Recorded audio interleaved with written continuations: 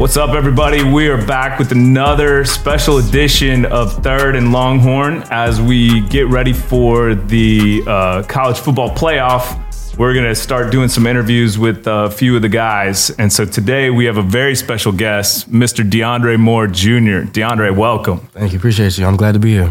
Yeah, thanks for coming in, man. So, this obviously is your first year at Texas. You came from outside Anaheim, correct? Yeah. And what's it been like adjusting to Austin? What are your thoughts on Austin so far? I loved Austin. That's why I was attracted to it, because it reminds me of a little bit of home. So, I got that city feel. Not to mention the whole countryside of it, which I'm not used to. So it's been really great. Man. Yeah, and I think something cool is that you not only came to Austin. Like your whole family came with you, is that correct? So you all moved down here. My mom, my dad, and my twin sister all came, plus my 3 dogs. So okay, nice, man. Yeah. Well, what's been the biggest change for you? So obviously last year being a big time star in high school, big time recruit, coming into Texas and hitting what is almost a log jam at receiver because there's so much talent there this year. Right. But I think what's been the biggest change for you this year? So you got to think, coming into college, I played on a national championship football team at St. John Bosco. So we had just won a natty, and I'm really on a high horse. And I come here and, okay, there's Xavier Worthy in this room. There's A.D. Mitchell in this room. There's Jordan Whittington. There's Casey Kane, Jonte Cook, Isaiah Nair. So I really had to lock in and, things weren't going to be handed to me here. So I really had to, come in early. I had to do all the little things right. So that was really my biggest adjustment, was just figuring out my own way through all of the mess, it seemed like. And, eventually I did. But yeah, that's what I can say is probably the biggest adjustment for me. Kind of piggybacking off that question, with the loaded receiver room like y'all have, which I consider probably one of the top 3 best, if not the best receiving room in the country. Yeah, the best. Coming into a room like that, seeing how you've played as a freshman, what is your advice to other players coming into a loaded situation like that? Like, how do you see the field immediately? Stay patient and learn. That was my biggest thing. I was, blessed with the opportunity to have Jordan Whittington directly above me. So I'm playing the slot. So Jordan Whittington is, starting right now. And I really got to pick his brain and see how he moves. You know what I mean? Whit is the first one in, the room. The first one in the facility every single day. Like, he doesn't skip a day. He's always taking care of his body and just really showing the younger cats how to, really move and, to have a long career. I mean, he's been here for 5 years now? Mm-hmm. So, really just for me, I got to really learn under him and see how, college football really works. Not to mention Xavier Worthy and A.D. Mitchell, guys who have made plays, in college football, A.D. coming off of 2 national championships. So I really get to, pick their brain. And that was honestly my biggest thing. Like I said, I came from Bosco and I'm thinking, I'm popping, I got everything going. And, I was really hit with the rude awakening when I got here. You know what I mean? Like, okay, you're good, but these dudes are good as well. So, you got to lock in. So that's the approach I took for it. Yeah. DeAndre, you got an old soul about you. I kind of picked that up, especially you being a true freshman, man. I think that's something to be praised. I think the maturity level that you have just by sitting here. I see you out on the field doing your thing, but where do you get that confidence and that maturity level that you have? And maybe it's your personality or whatever, but don't get me wrong. For you come all the way to Texas and come to University of Texas to have that maturity that you have, I think it's going to fare well for you. You're going to do well here. I put it like that. Right. Where do you get that from? My father, DeAndre Moore Sr. So I was homeschooled from 6th grade all the way to 8th grade. And I spent a whole bunch of time with my dad working out, and I really just got to pick his brain as well. So, a lot of his mannerisms, bleeded onto me. Yeah, so, which I'm grateful for. So, yeah. Yeah, I got another question. It's jumping around a little bit, but you being number 11, right? So there's this. I'm gonna put you on the spot. I'm gonna put you on the spot here. Y'all don't say nothing. I know where y'all going with it. But DeAndre, number 11 is iconic number at the University of Texas. There's I know you're not from Texas, but there's some people that's worn that number and I mean just big time legacy. Right. Do you know either? I know 3. I know one really well. I know 3 of them. I know 3 of them. Don't mess this up, DeAndre. Don't mess it up. It might, because he's young. He's young. I get it. You wore it. I would. I know. He was really hitting around it. It just made it real He was thinking hard. I saw the gears turning. I know you wore it, and I know a quarterback wore it for sure. The quarterback wore it. Yeah, that was Major Applewhite. And Ricky Williams wore it. First couple years. Yeah. He was freshman, sophomore. Yeah. There's a couple more. I definitely see Sam you. Ellinger Yeah, wear it too? Wait, Who's what number was Sam? Right? Ellinger wore it. Yeah, he did. Yeah. That's what I was talking about. The quarterback wore it. Oh yeah, for sure. Yeah, Applewhite was a little before your time. So at my age, I got to brush up on my UT history. it's like 1973. That's crazy. DJ gonna give you your history lesson. Yeah, Hey, I learned that real quick. I'm here for it. Wherever I go, I always look at number 11, especially on the University of Texas, and I see you, dog. I'm telling you, the routes you running out there, like I ask people all the time, man, he catches everything. Like this guy, sophomore, junior, like, no, that's a true freshman right there. So that's big praise. Appreciate it. Thank you. Definitely. Before we kind of transition more into football, real quick, you saying you're from Anaheim, California. I'm from, so I lived everywhere in Southern California. Okay. Yeah, so up until about 6th grade, we moved to Las Vegas, Nevada, and I was up in there for about 6 years, and then I moved back home for my last 2 years of high school. Okay. Yeah. I guess my question would be, what made you come all the way out here to Texas? Like, what was the pitch that Sark gave you that was like, hey, I'm leaving the state to come to Texas? Funny question. I've been knowing Sark and Sark and Banks since the 8th grade. They offered me to Alabama in the 8th grade. So I've been knowing them for years now. So it was really just all came full circle for me, honestly. Yeah. But my biggest thing for choosing Texas was coming to a big brand where I can showcase myself. I feel like I have a really big personality, and it really shows on the field. And Texas was really the perfect spot for me. Plus, at that time, I didn't really feel like Pac-12 football was big time football. So I had to come to a big brand. Real. That's real. Damn, 8th grade? Yeah, 8th grade. He got to put that out there. Is that even legal? It was crazy. I had picked up 6 offers in under 24 hours in 8th grade. That's crazy. And Alabama was the last one. What you was doing? Like it was 707 or something? So I went to high school, Desert Pines, Darnell Washington, the big tight end that went to Georgia, 6'8". I was there with him. So they had a showcase. Everybody in the country came, and, the 8th grader went out there and killed. So, I racked up 6 offers. Take advantage of opportunity. For sure. That's what's up, man. I didn't get my first offer till, I think, sophomore year in high school. I was a junior. I didn't get mine until I was a junior. The game is changing. For sure. For sure. Yeah, well, DeAndre, I know you got this year. You've done everything you can to get on the field, and I think we've seen you out there on special teams. Obviously, gotten some time in there. Like, what are the areas that you felt like you've excelled this year, that you've come the furthest way? Obviously, not getting to play as much as you want, but I think getting ready for next season and preparing and things like that. Being a sponge. Being as versatile as I can be, proving my worth on special teams was really, a big part of me, because I saw the writing on the wall early on. Like, okay, we got these dudes, they're getting ready to get out of here, and they got to, do what they got to do to go. So I have to, make myself available. So whether that be, kick return, filling in for Keelan Robinson, TCU game, or starting at corner on punt return, whatever I could do to be on the field, I was going to do, and that's what I did. Yeah. That shows. DeAndre, what's the one thing where you say from high school, play big time in high school, and coming to Texas? What's the one thing you say, man, this is the difference from high school to college?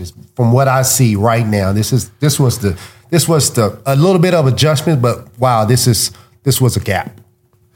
One, I'll say the offense. The mental of everything was really big for me. I went to St. John Bosco, which is a college prep. So I had a little bit of an early get go. But coming here, learning all these plays, like I gotta know what he has.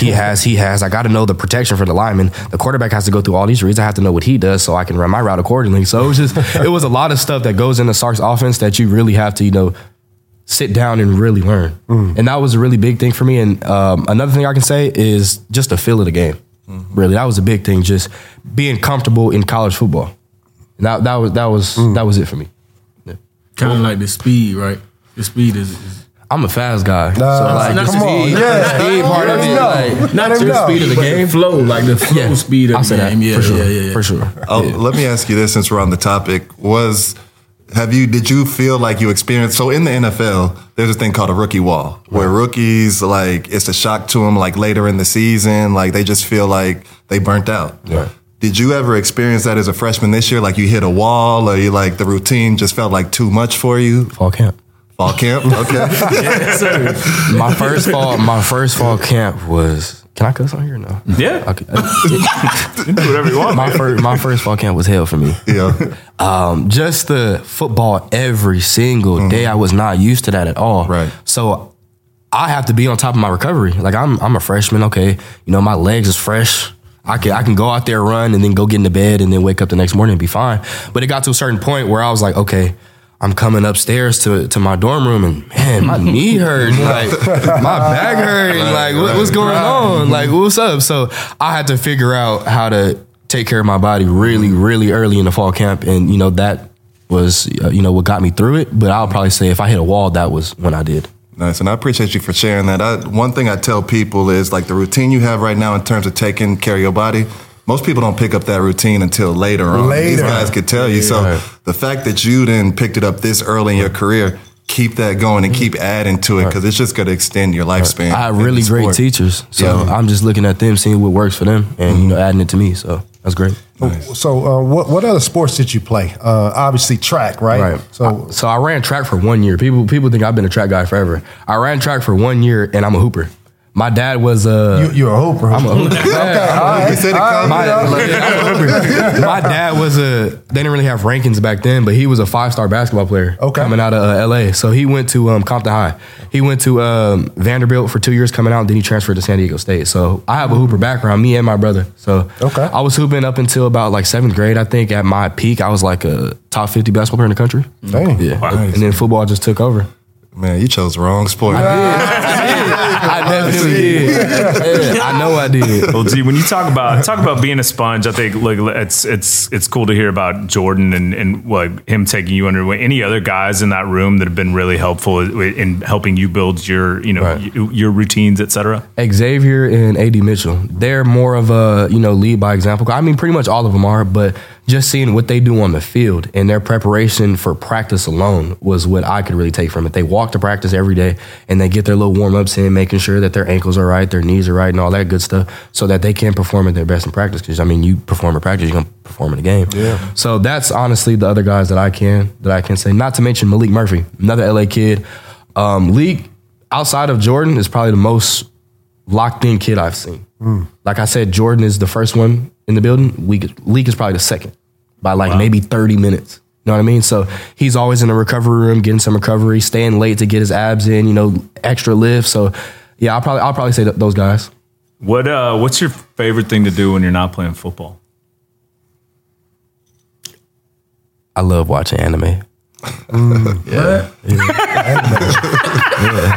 So my uncle is probably like 10 years older than me. So it's the age gap, it's there, but it's not too big. So I grew up with him watching the Boondocks, Dragon Ball. So I came up where it was like, okay, that's what my uncle's doing. I'm going to just do it too. So ever since then, Dragon Ball, One Piece, all these different animes that I'm watching now. So, it's great. But yeah, I like watching anime, reading my Bible, and playing video games. Come on. That's about it, man. Love that, bro. For sure. That's awesome. What's your pregame routine as far as prep, like as far as food, music? What are you always doing? Okay. So as far as food at the hotels, we wake up in the morning. I just go get some fruit. I don't want to eat too much. And then for pregame meal, like the pregame lunch, I'll probably have some pasta, like some spaghetti with some bread, Hawaiian bread, fire. By the way, yeah, you know about it. The show. Real quick, why is spaghetti indeed? Why is that the pregame meal for every athlete? Like, man, that's what they give us. That's like an industry thing. That's starch. Yeah, I was even doing that in high school too. Yeah. My high school coach did the same thing. Yeah. If we had Alfredo, I would get that. Yeah. Alfredo slow you down a little bit. Just a little bit. That's why red and white sauces. Yeah. So spaghetti, Hawaiian bread. Depending on if they have a good steak or not, I'll have that steak. And then a whole bunch of fluids. So propels, I'm a big propel guy. So I'm knocking down those propels. And for as far as music pregame, I don't like to be up. Like I like to be mellow, so I can just think about everything that I'm gonna do. So for a long time, I was listening to country music. Yeah, so Tennessee whiskey on repeat. You would have hated me, boy. I was the one turned up. Yeah, no, I can't be turned. I can't be turned. But I will say I go through these moods where like on the bus I can listen to the turn stuff. I put on my Young Boy, you know, my LA music or whatever to get me hyped. But then as soon as like we doing that Bevo walk, country music or some low mellow music, probably some Rod Wave or something just to calm me down, and then I go do my warm up. Rod Wave before the game? Yeah. Rod Wave all the time. We need Tuck on just for the reactions. I love hearing him react, man. Like he's always got to go, what? Rod before the game is crazy. I like the Rod before the game too. For real. I do. What? Well, here's my thing. If you listening to bangers, like the pregame process is like a 4-hour process. Yeah. You can't listen to Young Boy Oh, no, for I'm 4 saying hours he straight. said That's what I'm saying. I can't listen to I can't do that. Okay, I got you. I For can't. sure. I'm in my mood now.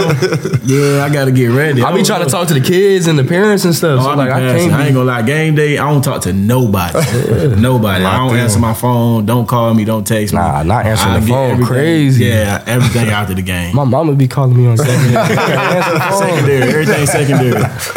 Well, D, I think we'll get back to the subject of food. I think you've got a special story, and you have something that I think is one of the best stories in all of college football as far as NIL goes, as far as anything, that you started your own business with some of the money you made. And I think it's incredible. So we'd love to hear that story of you and your food truck, et cetera. So I was blessed with the opportunity to receive NIL funds.